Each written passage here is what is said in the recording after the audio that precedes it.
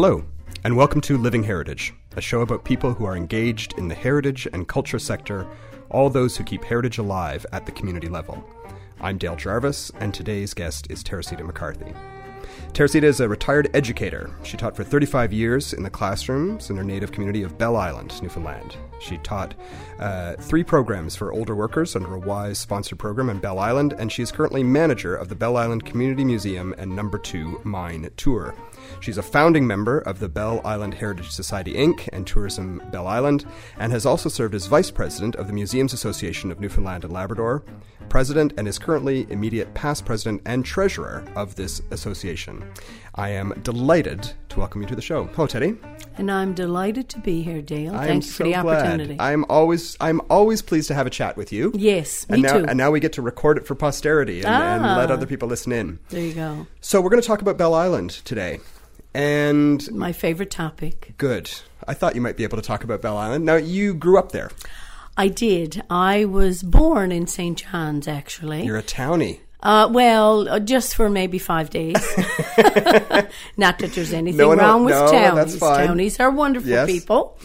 But anyway, I had quite an introduction into life. The Kippawa was the ferry at the time, and my mother went in labor on Bell Island, and normally babies back in the 1950s were born at home. But it was my parents' first child, and they had been married 7 years before I was conceived. So much to my mother's chagrin, the doctor said, no, you have to go to St. John's. So she went into labor, and the midwife came in, and they hired a cab, and anyway, they went on to Kippawa. Halfway across the Tickle, the rudder broke. So here was my mother in full-blown labor on a ferry that was going nowhere. So the captain of the day came down and said, Mrs. Kennedy, we will get you off the ferry and get you into St. John's. And she said, and that's what you will not. If I have to have this baby on this boat, that's where the baby will be born. So what they did was they got some fishing boats, and with the oars, they pushed the Kippawa into Portugal Cove. They were able to dock her. My mother and father and the midwife and the taxi driver drove off the ferry, and I was born the following morning on April Fool's Day. So now, is that a true story? That's a true story. But there's another part to that. The taxi driver was Mr. Reg Dirtle, and Mr. Reg Dirtle is Amy McCarthy's grandfather, and Amy McCarthy is married to Gavin McCarthy, who is our son. Wow. So you talk about how your whole life is woven around an event, you know? Yeah. But anyway, and here I am today at 29 years of age. And we're delighted to have you here. Yeah. I'm delighted to be here. Now, for people who don't know about the history of Bell Island, why is Bell Island important in the history of Newfoundland? Well, in 1895, surface mining began on Bell Island, and very quickly they learned that in order to get the ore, they were going to have to go into the ground. And in those days, the men wore the cloth caps and the candles. And mining went on from 1895 until 1966. And this year, Bell Island celebrates, and I use the word celebrate very loosely. We commemorate the 50th anniversary of the closing of our mine. So it's been 50 years since the industry closed down. We shipped iron ore all over the world, to Germany and Great Britain and France. And at the end of the day, some of that iron ore was used during World War II for the armament, for the bullets. Yes, yeah. And for their helmets and for a lot of things that they needed iron ore to make in order to make this war run smoothly. Building submarines? Yes, exactly. I'm getting to that. Yes. So then in 1942, the U-513 sank the Lord Strathcona and the Saganaga, and that was quite a scary event. My mother was 17, and they lived in Lanscove, and it happened just off Freshwater, just off the upper part of Bell Island. And she tells the story about how they heard this loud crash. Like she said, it was just like a big explosion. Well, of course. And they ran downstairs and looked out through the window, and they had an old-fashioned storm door that was latched in with a hook and eye. And she said that the door basically came right off its hinges, and they all ran out onto the deck, onto the patio. And she said you could see one of the boats actually sinking. It split right in two, and it came up in the center and went down. And she said she will never, ever forget the cries of the men on those boats. My father lived just a stone's throw away from where the boats were sunk, and he went down to the beach and helped to bring some people in. So we have, on Bell Island, we have a wide and vast history, not only because we were a much sought after iron ore mine, but because we were the only place basically in North America that saw enemy action. Yeah. And Steve Neri, the late Steve Neri, Lord rest his soul, wrote a book about it, and it was Enemy at Our Doorstep. And it's quite a wonderful read, and I believe Mrs. Neri is going to be having it published again. Oh, good. Because people have been asking for it, and it's been out of print for quite some time. But yes, we have a wide and varied history. So the mine closed in 1966. The mine closed in 1966, and very little of anything was left behind. Yeah. Like, we have nothing of the archives, nothing of that nature. And in 1993, I was at a hair appointment, get my hair done, and Kay Coxworthy was getting her hair done at Marilyn's, at Personal Touch. And Kay said, Teddy, do you think we should have a museum here? And I said, as a matter of fact, I think we should. And she said, I'm thinking about getting a committee together. And she said, what do you think about that? I said, I tell you what, if you get a committee together, you give me a call, and I will give you a hand. In 1994, she called me. In 1995, we cut the ribbon at the number two road site, yep, which was the Old Bell Island Development Association. And the Lieutenant Governor, Fred Russell, was the person who cut the ribbon. And Steve Neri was the honorary chair, the late Steve Neri. And we cut the ribbon, and we soon found that we were outgrowing that space in leaps and bounds. Then in 1997, we got the go-ahead from ACOA and HRDC at the time to begin our work in the building that we have today, which is annexed to the number 2 mine. So that opened in 1998. They started with doing tours out of the basement. Mm-hmm. And then, of course, the building officially opened in 2000. And here we are now in 2016, embarking upon another expansion, another renovation that we hope to get funding for very soon, as a matter of fact. And we're hoping to have shovels in the ground by late fall. Yeah. So we are embarking upon another adventure, and it is just extraordinary. So for people who haven't been down in the mine, and I encourage everyone who visits to go and do it. It's one of my favorite things to do in the province. It's such an amazing site, unlike any other museum you'll see in the province. When people come into the museum, what greets them, and then what happens when they go underground? Well, when you come into the museum, I guess aesthetically, the first thing that greets you is the cleanliness of the building and the magnificent mural sculpture that was done by Brian Burke. That's right behind the reception desk. And if that doesn't wow you enough, then you've got these bright, smiling tour guides who are saying, "How are you today? Come in. Are you here for a tour? Where are you from? So thus it begins. And then people are invited to visit the exhibit space. And we have revamped our exhibit space in the past 2 years. The Military Museum, when it closed, very graciously gave us their display cases. We had our displays back in the day were all open. I remember, yeah. Yeah, yep. But now they're all encased. Yep. It looks much more professional, and the staff are kissing my feet because they don't have to clean these artifacts every couple of days. All they have to do is clean the glass. So that's great as well.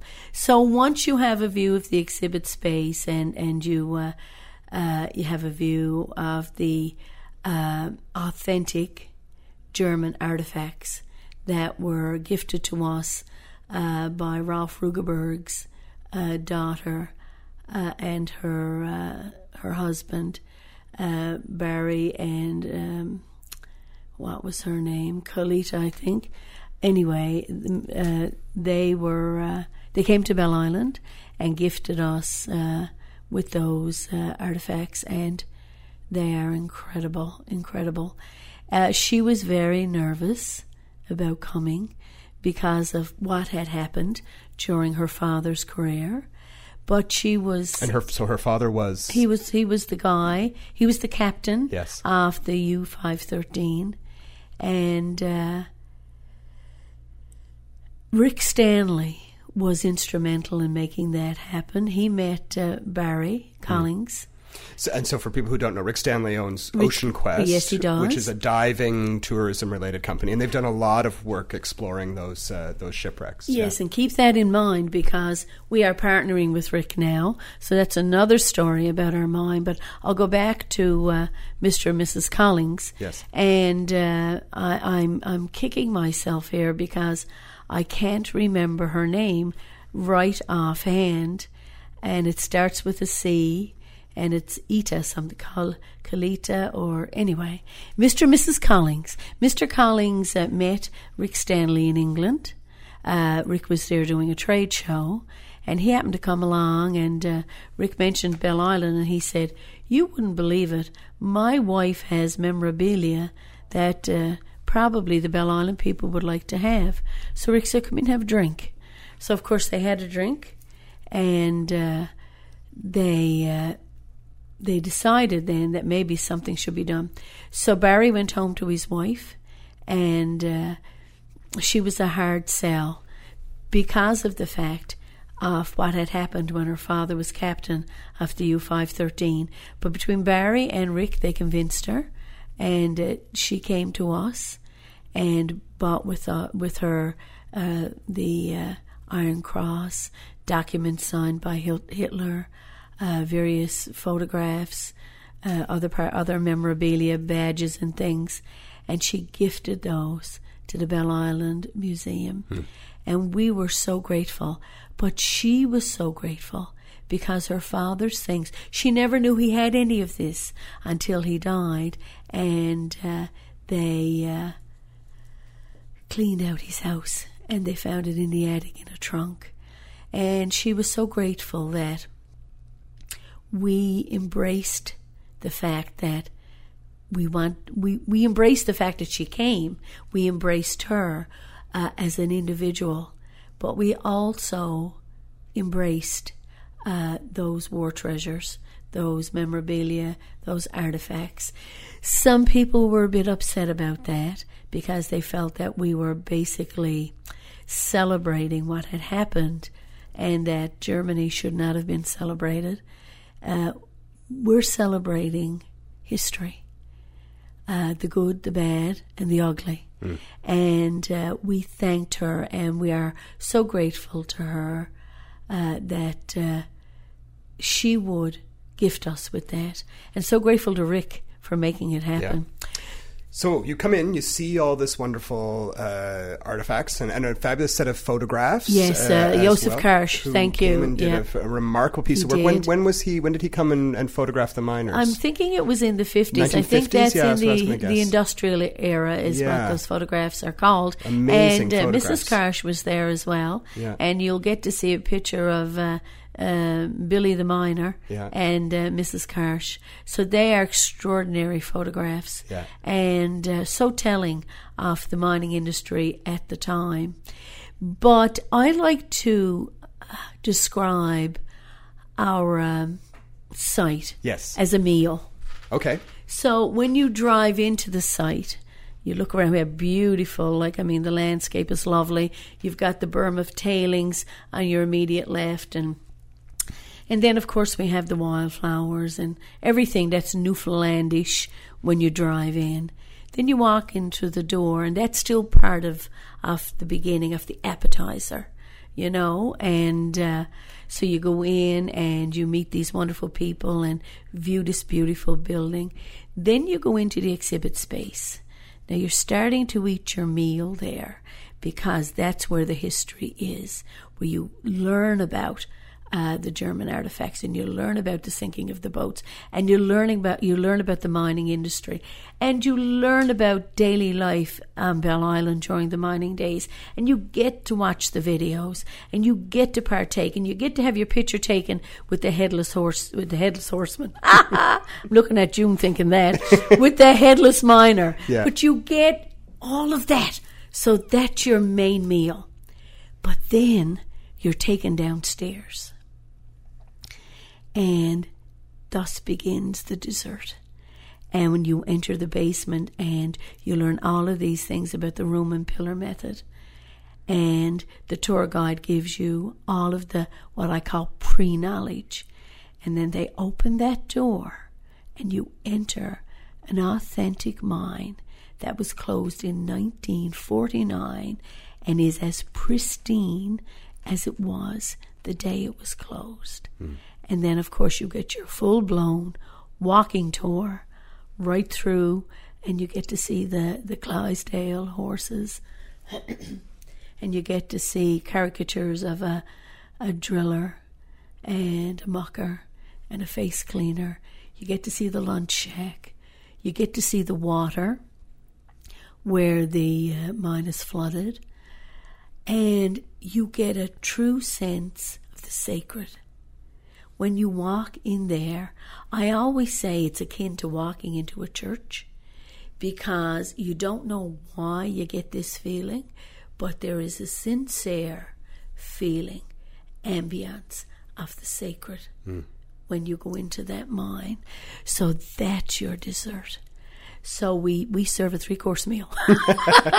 Plus you can have coffee, Miners Blend coffee, and cookies, and sandwiches from Doris.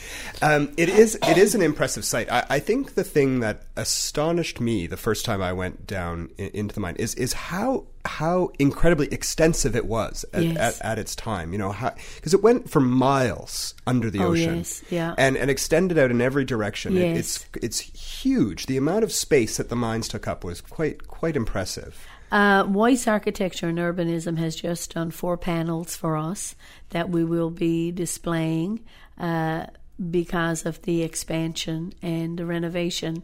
And the next time you're over, one of those panels show how far away from Bell Island and towards Carbonair the mines go. And it's the first time I've ever seen it done like that. And it was jaw-dropping. Yeah. Absolutely jaw-dropping.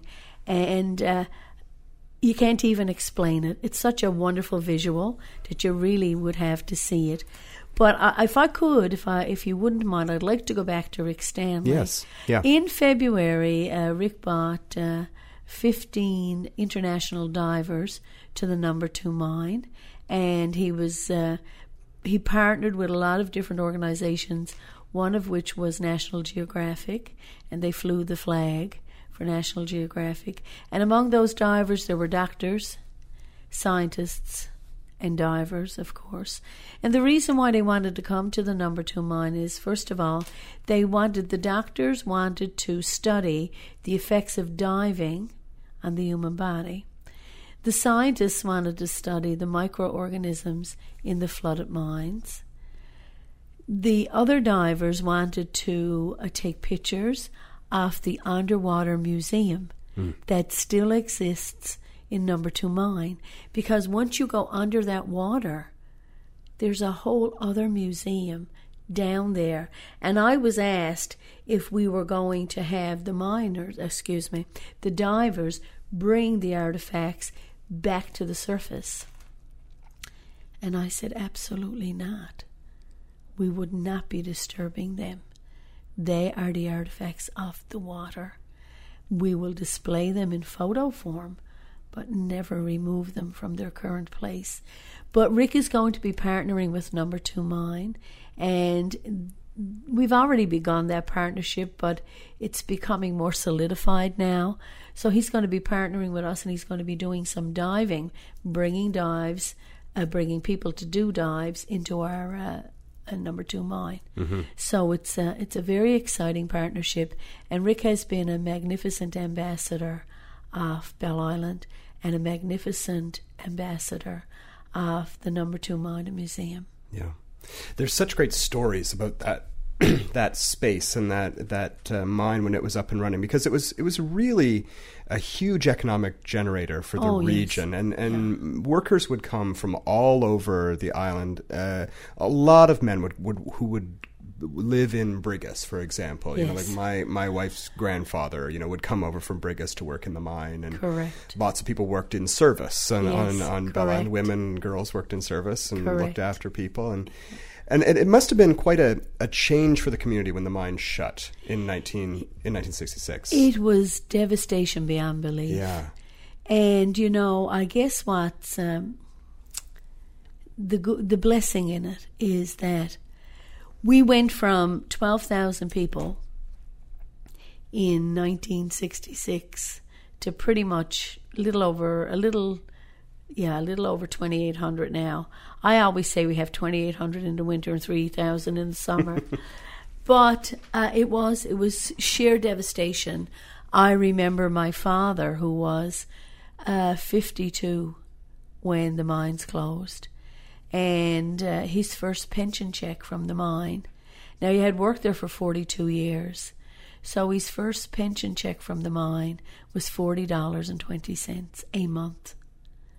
And, a lot of these proud Bell Islanders were forced to either take their families and move or to stay home and go on welfare. And these were very proud men. So the devastation for the family was one thing, but the internal heartbreak for the miner was entirely something else. Mm-hmm. And my father did go away and worked in a factory and became ill and had to come home. So we ended up staying on Bell Island. We were packed up to go. I was 13. Mm-hmm. And he called home and he said to Mom, I can't. I have a bad leg. And his leg was very, very sore. But the most traumatic part about Dad going, over and above the fact that he was leaving us, was the fact that we didn't know, but he was functionally illiterate. So he was going to the Toronto airport. People were picking him up once he got his luggage. But my mother was terrified, and I couldn't understand it. I said, Mom, but Aunt Kathleen and Uncle Fred will be there. Oh, I know, she said, I know. And it wasn't until years later. She said to me, I cried and cried and cried because I thought he'd get lost in that airport and they'd never find him because he couldn't read the signs. Yeah. So there were a lot of men like that, Dale. But yes, it was devastation beyond belief. And quite a physical change to the landscape as well. There were so many buildings. Big time. The photographs pre-closure are so impressive. They had all these company houses. That's right. Yeah. Quite a bustling spot. Well, if you were willing to leave, and some of those houses were extraordinary homes, if you were willing to leave, government gave you $1,500 for your home. That was it. That's what you were given. So you packed up your children and you packed up whatever you could, and most people went to Cambridge. Yes. At that time it was called Galt. So most people went to Galt. And Galt is practically Little Bell Island now. But the other side of it was the people who stayed, if you gave government $1, you could buy back that house, but you could not live in it. You had to tear it down. So, I do believe, I was only 13 at the time, but I do believe there was a movement afoot to probably resettle Bell Island. But we're a tenacious bunch. And we're still there. You're still there, yeah. In spite of those ferry problems that have, from the day of your birth till now, yeah. Yeah, it makes life... And the funny thing about it, see, it's all part of the big plan, I think, because I'm currently the chair of the Ferry Users Committee. So it's all come full circle, yeah. So if that's not payback, nothing is.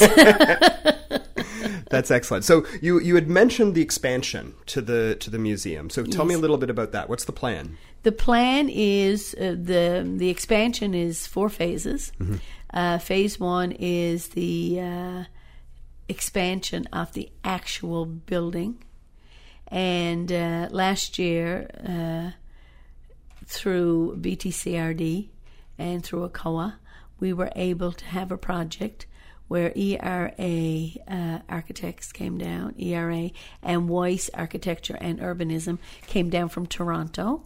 ERA, and in no small part due to Jerry Dick as well. I have to say, Jerry was so on board and so helpful and so supportive. And at that time, he was Heritage Officer of BTCRD, which is the Department of Tourism. So anyway, ERA came down with their principal, Evan. Philip Evans. Philip Evans. Yeah. And I did that to him 10 times when he was there. He was Philip Evans. And they did a beautiful amphitheater right on the right-hand side of the site when you drive into the museum. And it's made, they use gabion baskets, filled them with iron ore, and then covered some of them with pine wood. So they're used now as seating. We can use it for school programming. As a matter of fact, on Sunday night, the Bell Island Heritage Society has been doing a commemorative project a month.